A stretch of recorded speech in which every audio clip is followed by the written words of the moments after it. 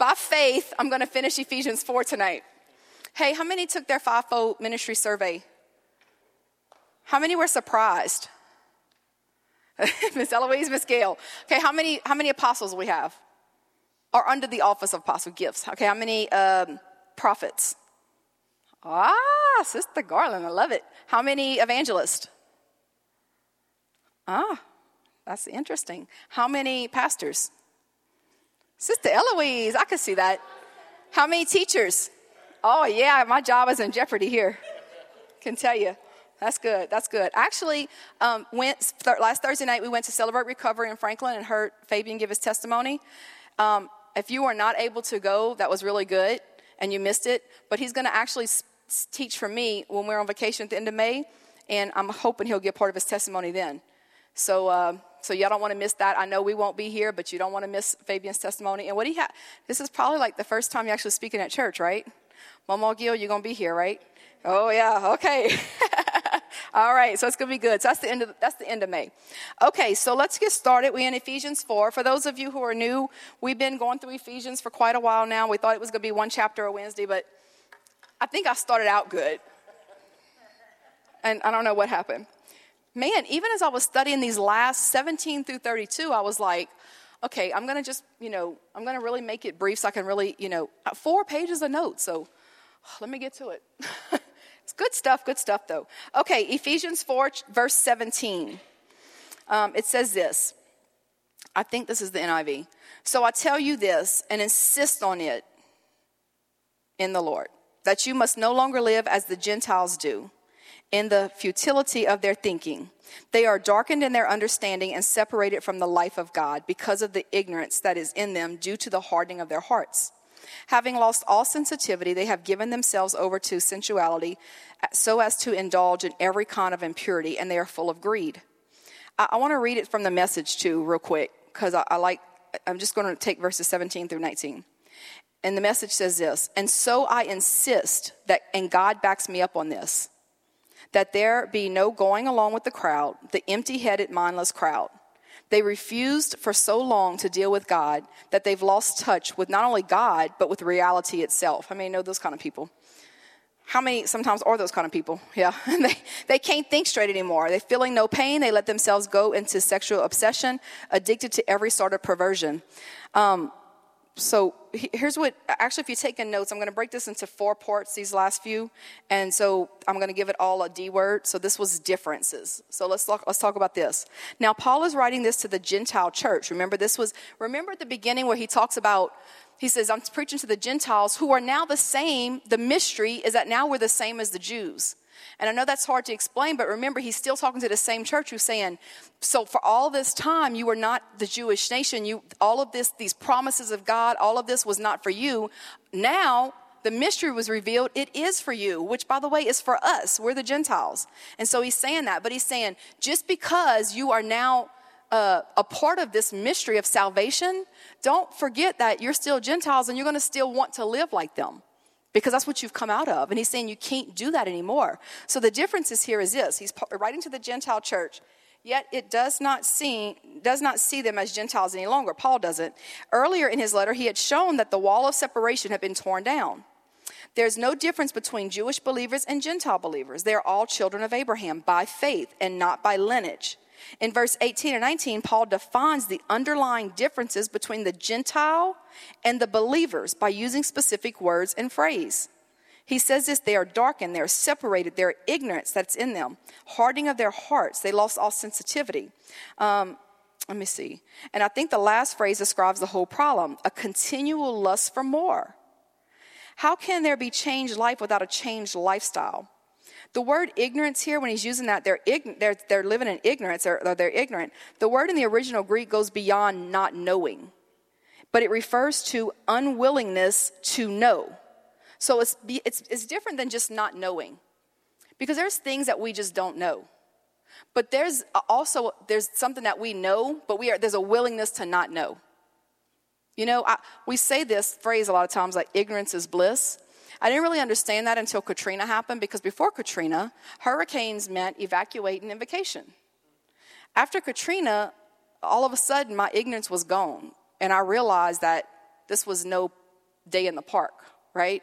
And so before I knew what a hurricane could really mean, it was fun. And so what Paul's saying is here is like, look, there are things that you guys didn't know and now you know, but there are things that you know, but you are unwilling to know. For example, well, I don't even want to get ahead of myself, so let me not do that. I'm going to get off track here. I'm going to get to that toward the end of this chapter. Okay. So I'll put this, let's see, not knowing, but it refers to unwillingness to know. In other words, unsaved people don't respond to the gospel because their hearts are hard. Their minds are darkened, and they just don't want to know the truth. They don't respond because their hearts are hard. They just don't know. So what Paul is saying, I put specifically to LCC and Berwick, I believe he is saying that we have to change our way of thinking. Just saying, hey, this is how we are, we're Cajun, is not going to work anymore. We're not in that standard of living. Our standard is Jesus. I don't think Jesus was Cajun. He was Jewish. And with all their cultural differences, right? But sometimes we get lost in that. You know, we start defining who we are and excusing our behavior. And so Paul is saying to the church then, he's saying, hey guys, listen, now just because you're a Gentile nation, the mystery of the gospel is now that Jesus, the same rights that the people of Abraham had, which is still in my mind, is I have to really remember what this would mean. It's like growing up thinking one way your whole life and then realizing that was the wrong way of thinking. So this was not even just, hey, I'm telling you this is the truth, believe me. This was a whole cultural shift, okay? So Paul's coming back to them saying, hey guys, listen, you cannot be like the Gentile unbelievers anymore. You can't say, well, I'm a believer, but I'm still Gentile, so I'm going to still, give way to whatever I want to do because I'm Gentile. I'm not Jewish. I think Paul would be saying to our church today, hey guys, just because you can just say what you want and speak your truth in love, you can't just keep doing that when it's causing not edification of the body, when it's not building someone up. He's saying just because, you guys got saved and you haven't been saved all your life and now you are, that can't be an excuse to not live with our standard being Jesus. Does that make sense? I mean, I have to check myself sometimes because sometimes, I forget that my standard is Jesus and I'm thinking I'm going to compare myself to Fabian. I might be doing pretty good, right? And we do that. Well, I had a bad day, but Tracy had a worse day, so I must be doing pretty good. No, Tracy's not my standard. Fabian's not my standard. Jesus is my standard. And I think that's what Paul was really saying here. He was really saying, hey guys, I know you're Gentiles and now you're believers, but your standard is Jesus. And I can't even imagine the church back then, how they must have even still felt toward the Jewish people. Because remember, it was a great divide from the beginning of time. It was a great divide.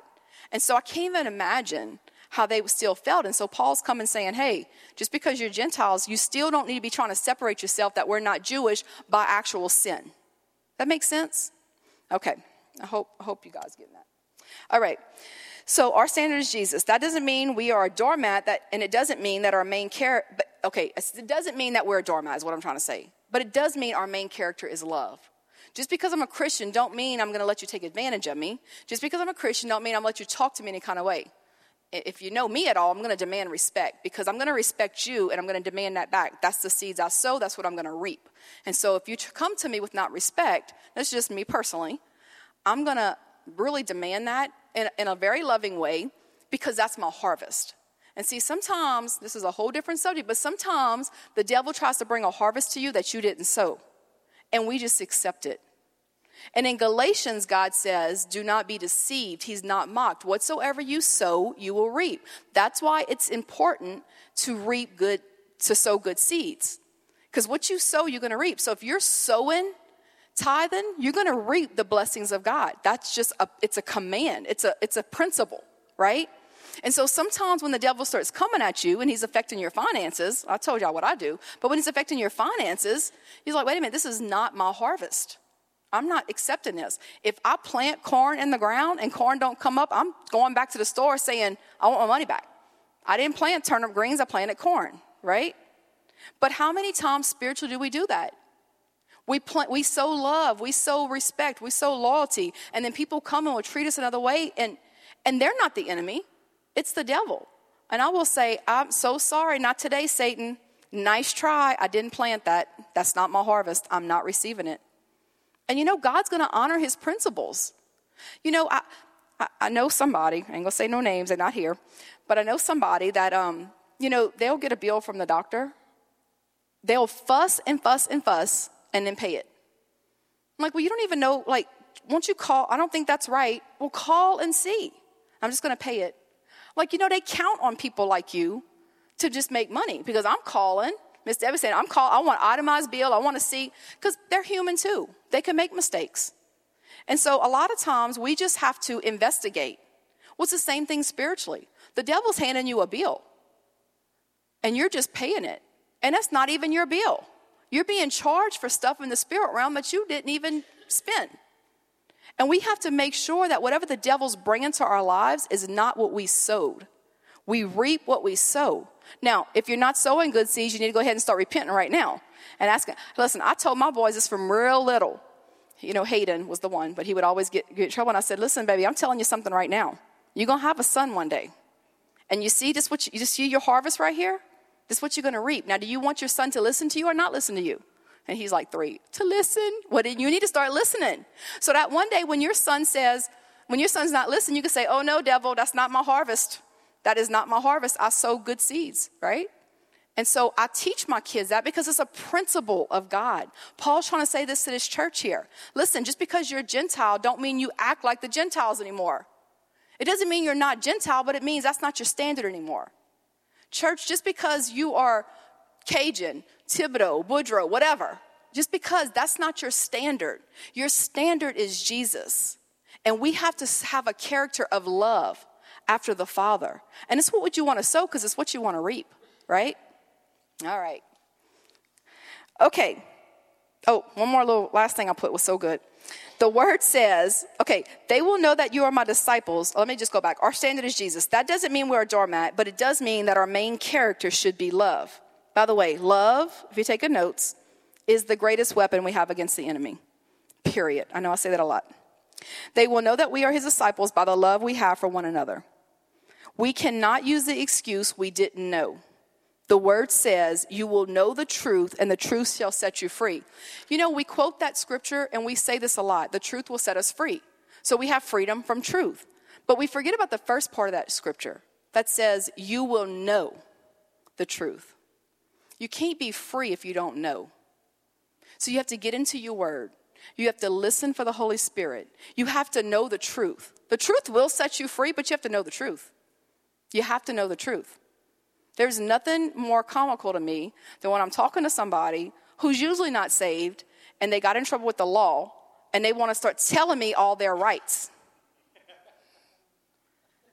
And when I was teaching high school, I was teaching history for a semester, and we were going over the Constitution, and we got to the amendments, you know, and the First Amendment is the freedom of speech. And so I said, I'm going to tell you guys something, because, see, I was just a long-term substitute, because fire me, I didn't care. But I said, so I just use a lot of the Word of God, because that really is our standard. So I said, guys, I'm going to tell you something they don't teach you in school. So pay attention, this is important. They teach you about the constitutional rights, and you absolutely have the right to freedom of speech. But let me tell you what they never teach you. So I'm going to teach you right now. There's consequences to that freedom. And you want to, and so this is, I'm talking about lesson. You want to holler about I can say what I want to say? Absolutely. But there's consequences. And nobody wants to tell you that. You go ahead and threaten the president. Go ahead and make a threat before you get on a plane. You can holler First Amendment all you want. Your butt's going to jail. Because there are consequences to what comes out of our mouth. Well, that's the same thing spiritually. There are consequences to what comes out of our mouth. And you know, if our standard is Jesus, you know, the Father, Son, and the Holy Spirit are one. And God, when he spoke, he created. So if our words create, what are you creating? Are you creating life? Are you speaking death? We're creating. We have creative power in our words. Sticks and stones may break my bones. Words will always surely hurt. Is how that should go.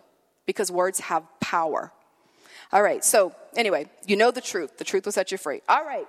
Verses 20 through 24 says this. I'm going to actually just read it from the Message, Brother Donald. So he's saying this. He's saying, before he says, feeling no pain, they go into sexual obsession, addiction to every sort of perversion. Then he goes on right here. But that's no life for you. You learned Christ. My assumption is that you have paid careful attention to him, been well instructed in the truth precisely as we have it in Jesus. Since then, we do not have the excuse of ignorance. Everything, and I do mean everything, connected with that old way of life has to go. It's rotten through and through. Get rid of it. And then take on an entirely new way of life, a God-fashioned life, a life renewed from the inside and working itself into your conduct as God accurately reproduces himself in your character. I love that, because you know what he's saying there is that now that you're saved, now that you're living for Christ, now that you're trying to do right, there is nothing about your old life that's going to benefit you. Nothing. And if it did, why would you looking for a new life? See, it doesn't work. God's principles are universal. So it's his principles are good whether you're living for him or not. His principles are good. I've seen businessmen who were as crooked as a day is long give to the Lord and their business prosper. Because God's principles are his principles, right? And so, because it's a principle. So God says, I need you to reproduce my character inside of you. So that way when people see you, they see me. And you know, Paul is telling this to the church of Ephesus. I'm acting like when I'm studying that he's talking to me in the church in Berwick. And I think he's saying this, guys, we have got to be different. Because there's a lot of people out there, even church people, and I'm not judging, but there's a lot of people out there that I can't really tell if they're different from the world or not.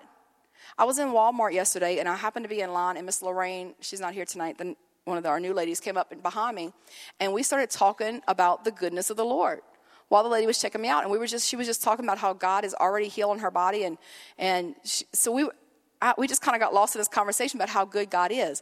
And the lady behind the counter, she says, I'm sorry, I was eavesdropping. I just can't help. She goes, can I tell you what the Lord's done for me too? And I was like, so we were listening, we were rejoicing with her. And she said, what church do y'all go to? And so we told her, and she goes, I go to Brother Randy's church, Promised Land. And so I just thought, you know what? People will know you're different because you talk different. You look different. You smile different. You know, there are just some nice people. There are people that I run into sometimes, and my spirit just connects. I'm like, I don't know who they are, but I know whose they are, right? Because my spirit, same thing if they're not, though. Sometimes my spirit I can tell they're not of the same kingdom, right? And so we're supposed to be like that. But how many times do we see people and we don't know the difference either way? Now, I don't know if that's on us or them. But Paul is saying here, hey, guys, we got to be different. We got to just not only say that we belong to Jesus, we got to belong to Jesus, right? We got to look like him. When me and my two sisters get together, all three of us look a lot alike, especially before Holly colored her hair dark. But we all look a lot alike. And so when we're all three together, people will say this to us all the time. I can tell y'all are sisters. I'm like, really? How? And they're like, because y'all look alike. Like, well, I didn't know, you know. I'm like, how can you tell? Because y'all look alike. Well, you know what? That's what people really should be seeing about us. Like, what if they would say, not for pride's sake, just because we know the truth. What if people would say, y'all must go to Lighthouse in Berwick? How do you know? I can tell. It's the same love I keep seeing everywhere. It's the same expression I keep seeing everywhere. It's the same positive attitude I keep seeing everywhere. You must be a part of that church. Better yet, you must be a part of that kingdom, because it's really kingdom, right? And so I think Paul's trying to encourage the Ephesians to say that. So the D for this one is distinctive. So we have to be distinctive. There is something in you that makes you distinctive from unbelievers. When you were saved, you knew that you could not continue in the lifestyle you were in. By the way, if you didn't know, I'm telling you now. You cannot continue in that lifestyle. God has a better plan for your life. He has not a better, the plan for your life, right? Well, Satan has a plan too. I guess it's just whatever you want, life or death. When you were saved, you knew that you could not continue in that lifestyle you were in. You were being disciplined, taught. You were learning the truth. We have to get to the place in our lives where we stop thinking of all the things as Christians that we cannot do, but yet start thinking of all the things that we can do, the promises that we do have. I remember growing up, you know, I told y'all I grew up full gospel, and that basically meant everything was a sin, and I do mean everything. And I remember just thinking this at one point in my life, I was an adult, and I thought, I wonder what would have happened if one time the church didn't tell me what I couldn't do. You can't go to a skating rink because, you know, they play not Christian music. And then if they play Christian music and they play Carmen, you know, you can't listen to that. All right. You can't play cards. You can't, just everything. You can't do everything, right? I wonder if one time what would have happened if they would have told me what I could do. Hey, Miss Sarah, you can lay hands on the sick and see them recover. You can do that. You can cast out demons. You can command the dominion to change because you have that. Your atmosphere to change with the dominion. What if somebody told you what you can do instead of always telling us Christians what we can't do? You do have authority. When I woke up this morning to them texts, I was like, oh, no, not today. Because somebody along the way told me that I can pray and that my God is the king of the universe. And when they told me that, something in my mind flipped to not just trying to survive, but to thrive in this world. And I'm going to be the devil's worst nightmare. I remember the day I said this. There's a little saying that the devil, he may not know who you are, but when I wake up in the morning, he's like, oh, man, she's up. Yes, it would be best to him to let me sleep. That's why, you know what, I sleep really good at night. And I know Sister Garland don't, and I pray for you too. I sleep really good. But listen, the devil, if I'm up at night, he wishes I wasn't because I'm mad. And if I'm mad, everybody's getting prayed for. And I'm getting the oil out. And so I'm just like, he's just like, just let her sleep. It's just easier for my kingdom if she's asleep. But seriously, what if somebody told you what you can do instead of what you can't do? Right? What kind of powerhouse would we be as Christians? We need to tell our kids and our grandkids what they can do. Baby, I tell my boys all the time, and I know this is very carnal, and don't judge me, but I tell them all the time that they have authority and power. And it just doesn't mean for laying hands on the sick. It does mean that, but it also means when you take your test. Now, you study to show yourself approved, but when you take that test, you call in that harvest. You have authority and power. When they get up to the ball, has anybody ever seen my boys play ball? They're always going to do every time. I didn't tell them to do this, but I told them that they have authority and power. Every time they're going to say a prayer, look up to heaven because they're giving glory to God. And every time you can't hear them, but under their breath, they say, I'm going to hit the fence. Sometimes it's a fence in back of them, but they're going to hit the fence. And sometimes they will. But baby, you're going to believe it. You're going to believe it, and you're going to die believing that you're going to do what you can do. God's going to give you that. And so tell your kids, tell your grandkids what they can do. They can believe for the impossible. I love what verse 23 says, to be made new in the attitudes of your minds, because how many knows that's where the battle's at, right there. Right there is where the battle's at. So we be made new in the attitudes of our mind. Attitude means manner, disposition, feeling, or position. We know that we're on the right track when we see the character of God being displayed through us. When our thoughts get right, I don't even know. This is probably such an inaccurate statement, but I'm going to say it. I think if we can get our thoughts under control, we are 90% victorious. I don't know. I just pulled that number out. Maybe 100. I don't know. I just think that if our thoughts is what gets us in trouble most of the time. And if we can catch those thoughts really quick and we can say, oh, no, not today, Satan. I mean, in fact, I bought me a shirt. I was going to wear it tonight, but I went to a funeral today, so I was already dressed. But I bought a shirt. And I wore it this week. It says, not today, Satan. Because I want him to see it. I want everybody to see it. Not today. You're not messing with me today. And when he tries, not today. We have authority and power, guys. Kick those thoughts captive. So, okay, moving on. How am I doing on time? I'm not even looking. Maybe I should. Okay. Verse 25. Therefore, each of you must, I'm going to, just for save time, I'll just read from the message. Verse 25.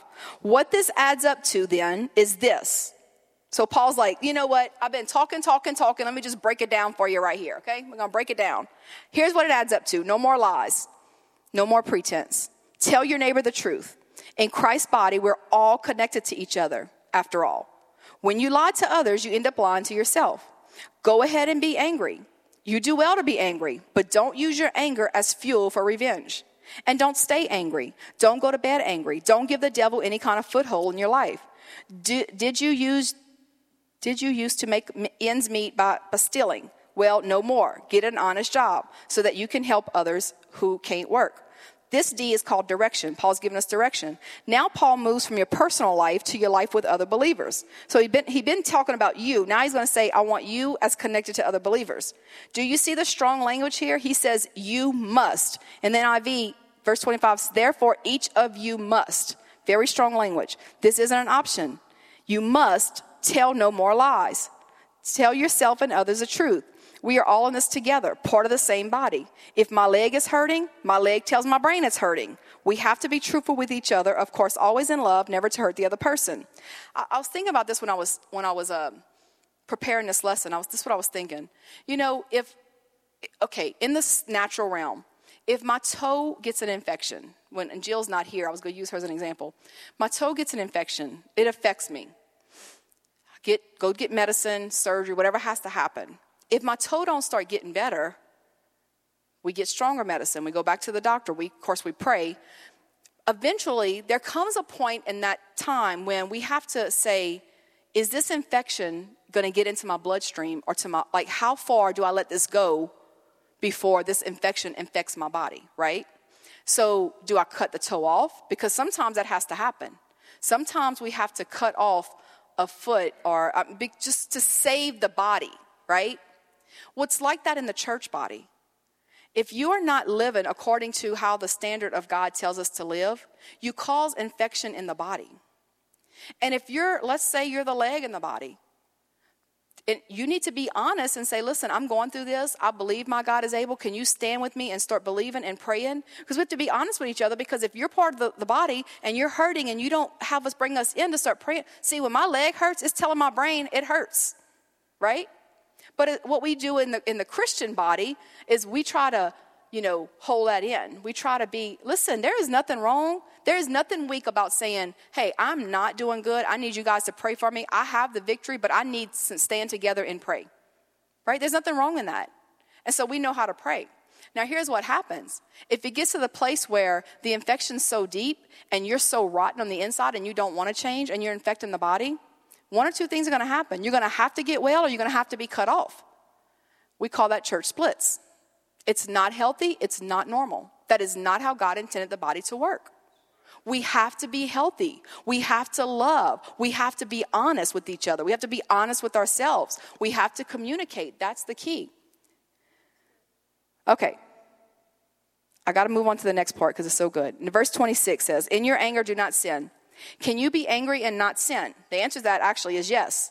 Paul has given us permission to be angry. He's saying it's okay to be angry. Say you're angry, express it, deal with it, but do not stuff it. Do not try to act like it doesn't exist. Do not bottle it up. Because when we do, it will eventually explode, and Satan will make sure it's at the wrong time and the wrong place. We all get angry, though it's a function of being human. I dare say without anger, we would have never won the American Revolution, the Civil War, the women's right to vote, school desegregation, or any other host of advances that came about when people got righteously angry and unleashed the power of justice and the Holy Spirit. I'd like to add, without us being righteously angry, abortion is never going to stop. We have to. We have to get really upset about that and storm the gates of heaven for that. So there is a righteous anger and a way to be angry that is God okay with. God got angry and created the flood, which became the opportunity for renewal. Jesus got angry and destroyed the temple, driving out the money changers and those who was doing religious practices that wasn't of him. Their anger was a means to a righteous end, not just as ours should be. So to be angry, when you are angry, do not be ashamed to say in the moment, this is not right, I'm angry. If your anger and frustration has been bubbling all day, rising up and threatening to spill over, let it spill.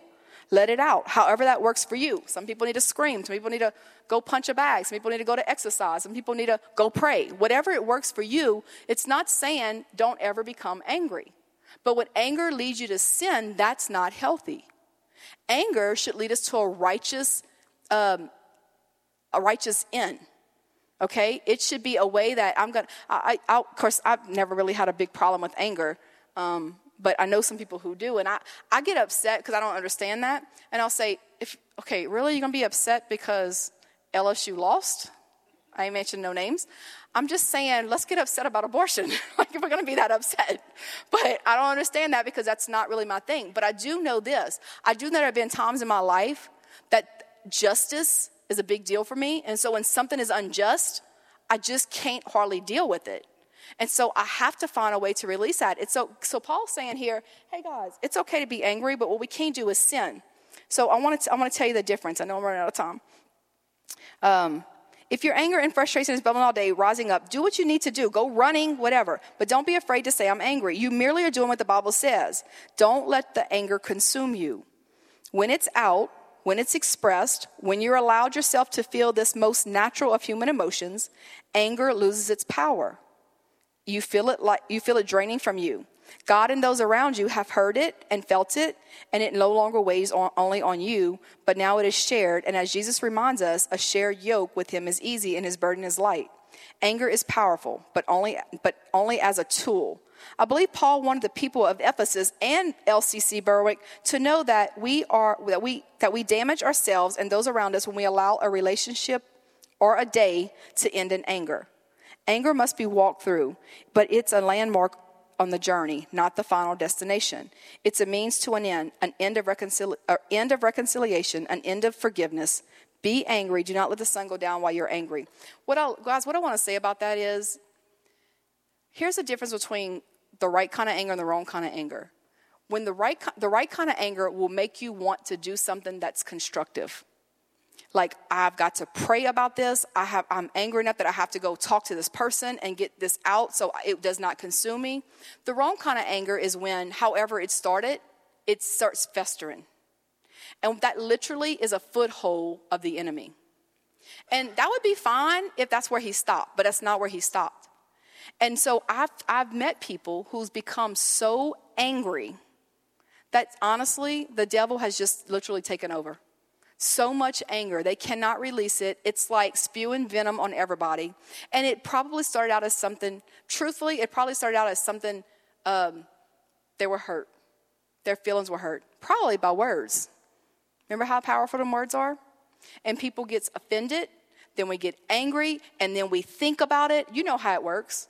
And we start replaying that moment and get madder by the minute. And instead of right then going to that person and saying, I need to talk to you about this, or right then and saying, going to God, say, please help me get over this. I've seen it happen with death. You know, one of the stages of death is anger. And I've seen people get to that stage in the mourning process and never get past it. And literally die angry, bitter, and usually full of sickness. But we have gotten, and Paul's saying here, listen, it's an emotion. We need to learn to deal with it and deal with it right. Verse 27 says this, do not give a foothold to the devil. How do we give a foothold to the devil? There are so many ways. 1, not being in agreement with God's promises for your life. 2, agreeing with what the devil says instead of what God says. That's when we start thinking, and you know it's not the right thoughts, but you just believe in it, just steady believing it. Well, you know she really doesn't like you. You know she said that. You know she passed right by you and didn't say hi, so she probably doesn't like you. And we start believing all that junk. We just start believing it till it starts festering, and we're getting angry, usually offended, and all that works together. They're kissing cousins. We get offended, bitterness sets in, anger, it all works together. And we got to keep ourselves in check, okay? And Paul's saying this is important. And Paul's talking to the Ephesians. I believe Paul's talking to us saying, hey, guys, I'm telling you this is a foothold the enemy takes. This is how he takes over. Now, I know a lot of your history here. And a lot of the history, this is exactly what's happened. People get upset. They get offended. They didn't like something. Then people start talking. People start agreeing. So it starts happening. And then before you know it, they're angry.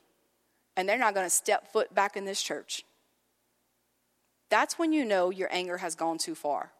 That's when you know that had nothing to do with righteousness. That all had to do with, let's be honest, selfishness. Harboring anger and bitterness, the devil's work is to accuse and divide the family of God and to sow discord among them. When we harbor anger in our hearts, we do the devil's work for him. So stay away from those things, and the devil never gets a foot in the door. If he can't get in, he can't kill, steal, and destroy you. By the way, that is his plan, to kill, steal, and destroy you. Next, Paul gives some very special practical applications for a life that pleases God. Verse 28, he says, if you've been stealing, you must steal no longer, but must work doing something useful with his own hands, that he may have something to share with those in need. There's a great contrast that Paul makes here. Those who steal do so for their own personal gain. It doesn't matter if you steal by robbing or by dishonest business practices. The goal is the same. So you can have more, but the purpose of hard work is not only in getting, but enables us to give. So he's saying, look, son, it's a sin to steal. I mean, that's one of the 10, right? But he's saying when you steal, it's all for selfish gain. But when you work hard, There's a pride that comes in that, that's good, that says, I work for this, now I want to give. You know, if I stole money from Miss Sarah and gave it in the offering, that cost me nothing. Basically that was sin. But if I worked hard for my money and paid my tithes, which is a commandment, then it cost me something to give back to God. And that's the kind of sacrifices God's looking for. Not to say that stealing is not sin, it is. And Paul's saying this. He's like being very practical. He's saying, hey guys, don't steal. Be honest. I'm going to bless you. I am your provider. So if the government did you wrong, you pay the government what they're owed, because I'm going to take care of you. God, that's how I live. God's always taking care of us. He's my provider. He's the one who pays my bills, right? And we got to live like that and believe that. Okay, the last thing is, and that D is dependence. No, this last D is dependence. He closes this section of his letter. Oh, can y'all give me 5 minutes? He closes this section of his letter to the church in Ephesus by recapping what he had already said. Verse 29, watch the way you talk. Let nothing foul or dirty come out of your mouth. Say only what helps. Each word is a gift. Don't grieve God. Don't break his heart. His Holy Spirit moving and breathing in you is the most intimate part of your life, making you fit for himself. Don't take such a gift for granted. Make a clean break with all the cutting, backbiting, profane talk. Be gentle with one another, sensitive. Forgive one another as quickly and thoroughly as God in Christ forgave you. Try as we may, this is the dependence, we all have erred with our tongues.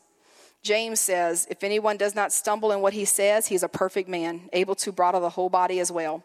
We know that there's no perfect men here. While we may never achieve perfect control over our tongues, I'm convinced that if husbands and wives would consistently apply Ephesians 4:29, which says, watch the way you talk, we would rarely see divorce. If parents practice this verse toward their children, we would see few children from Christian homes rebel against their parents. If we applied it towards one another in church, we would see fewer church splits over personality conflicts or minor doctrinal issues.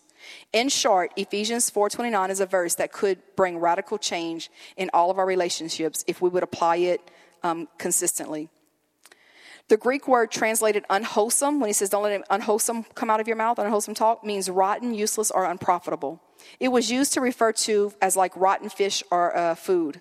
This kind of talk will not nourish anyone. It will contaminate and make you sick. It smells bad and creates an unpleasant atmosphere for everyone around. Then he says this in verses 30 and 31. Do not grieve the Holy Spirit. The Holy Spirit whom you were sealed for the day of redemption.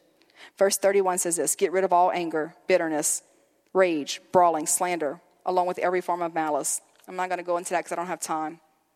But listen to this, verse 32. Be kind and compassionate to one another, forgiving each other just as Christ and God forgave you. It isn't that we must forgive because Jesus will forgive us. We forgive because we are forgiven. And it's not, we don't forgive but to get forgiven. We give because we've already been forgiven. Guys, Paul is being very practical here. So what I want to say to the church today is I'm going to say, hey guys, stop living like the old way of life. We're different. Act different. You're not of this world. You're not meant to fit in. You're meant to love the unlovable. You're meant to talk wholesome. You're meant to live in a world that's, you're ambassadors to this earth. That means we're not from here, but we're living here. And so we're going to make a difference. We're going to represent the country we come from, and that's heaven. We're ambassadors. And so we have to represent Christ well. You know, one of the greatest compliments anybody could ever give anybody was, when I saw you, I saw Jesus. There was a guy, I'll end on this story. There was a guy, I've been to El Salvador lots of times, and there was this guy I met there that was working for King's Castle. His name was Wilmer. And Wilmer, when he got with our group, he was our tour guide. Not tour guide, it was a missions trip, so he was like our missions guide. And he didn't speak much English. And so he had another guy translate for him. So he's on the bus and he's talking, he has a microphone in his hand, he's talking just like this. And it was his first mission, like it was his first group to lead. And I sat on the bus and I'm watching him, and literally, as I'm looking at him, I see the face of Jesus. And it was the coolest moment because I'm looking at him talk and I see Jesus talking. And I shook my head and it was Wilmer again. And I was like, so we spent the whole week with him, fell in love with him. I mean, couldn't talk. Just fell in love with his spirit, right? And so at the end of that trip, had a service, and we were celebrating what happened for the week. And I'm hugging Wilmer by, and I have a translator, and I said, hey, tell Wilmer that I saw Jesus in him. And so the translator said that, and he's very humbled, and he was, thanking me and hugging me. And I go back to El Salvador like 2 years later, and Wilmer is now graduated from the Master's Commission School, and he's on the leadership team. And he hears that I'm coming, and his English is much better by this point. And he says to me, can I take you to lunch? And I said, yeah, that'd be great. And so I made sure with the directors it was okay. And so another student came with us. So he took me to this really pretty place. It overlooked this big lake, and we sat on the thing. And so we got there, and he's talking to me in very good English, I might add, in 2 years. And he says this to me. He says, I don't know if you remember this, but do you remember when you came that first time I met you, and you said to me, I saw Jesus in you? And I said, not really. I really didn't. He said, yeah. So he's telling me what happened. He said, we were at the end, and he said, you saw Jesus. And then I remembered. And I said, yes, you were on the bus. You had a microphone in your hand. He said, every time I wanted to quit, every time I felt sorry for myself because my family was 3 hours away and I couldn't see them. Every time another student did something to me that was ugly, I would hear your voice in English saying, I saw Jesus in you. And he said, I wanted to take you to lunch today. And I wanted to pay. And he's like, no. He said, this lunch is going to cost me something. He said, every time I heard your voice, I was reminded that people were going to see Jesus in me. And he said, I want you to know I'm on the leadership team. I'm leading 20 missions teams out of the country of El Salvador this year. He said, and you were the voice that I heard every time I wanted to give up, saying, I saw Jesus. Hey, Berwick, we need to be that. We need people to see Jesus, not to build us up, but just to know that everywhere, being accountable is not just me telling you what to do. Being accountable is I'm going to live my life in a way that the world is watching, and they need desperately to see Jesus. Desperately, they need Jesus. So my accountability is going to be because people are watching my life. And if they never, ever, ever see the face of Jesus, I'm going to make sure that when they see me, they see Jesus. Now, let me tell you how that happens. It happens by just what Ephesians 4 says. Get rid of all rage. Get rid of bitterness. Get rid of unforgiveness. Forgive. Life is short. Live your life worthy of the call. Remember that? Live your life worthy of the call. You've been given gifts. I've given you grace for the gifts. I've given you grace for people who have different gifts so they don't rub you the wrong way. You've had every single tool to succeed. Let's make a difference. Let's be Jesus to a lost and dying world. Let's be Wilmer. And let the world know that Jesus is alive and well. And you may not can see him or touch him, but he's in me. And you will see him in me. Amen? Let's pray. Lord, I thank you that you live inside of us. I thank you that you've given us all power and authority over the enemy. All. God, you said all. That means Satan has none. So we take all power and authority to live this life worthy of our calling that you've called us to.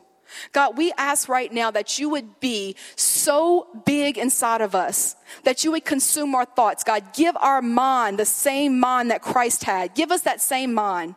God, give our thoughts. God, every thought, God, let it be a thought from you. God, when Satan comes in with a thought, let us immediately catch it. Immediately. We're not giving him a foothold. He has no access into our life. Lord, I just thank you right now. Thank you that you're going to fill us and seal us with your Holy Spirit, that Satan can't even try to come in. And if he does, we'll know that we let him. And God, please let us not let him come in. I ask you right now, God, to give us a physical indication when he's trying to attack us, and rise up to be the warriors you've called us to be, to fight against the enemy. And God, I pray right now, I release the Spirit of Jesus Christ in this place, that every single believer in here would look like you, Jesus. That they would love like you. They would serve like you. They would talk like you. They would walk like you. Lord, that everywhere we go, people will see Jesus in us.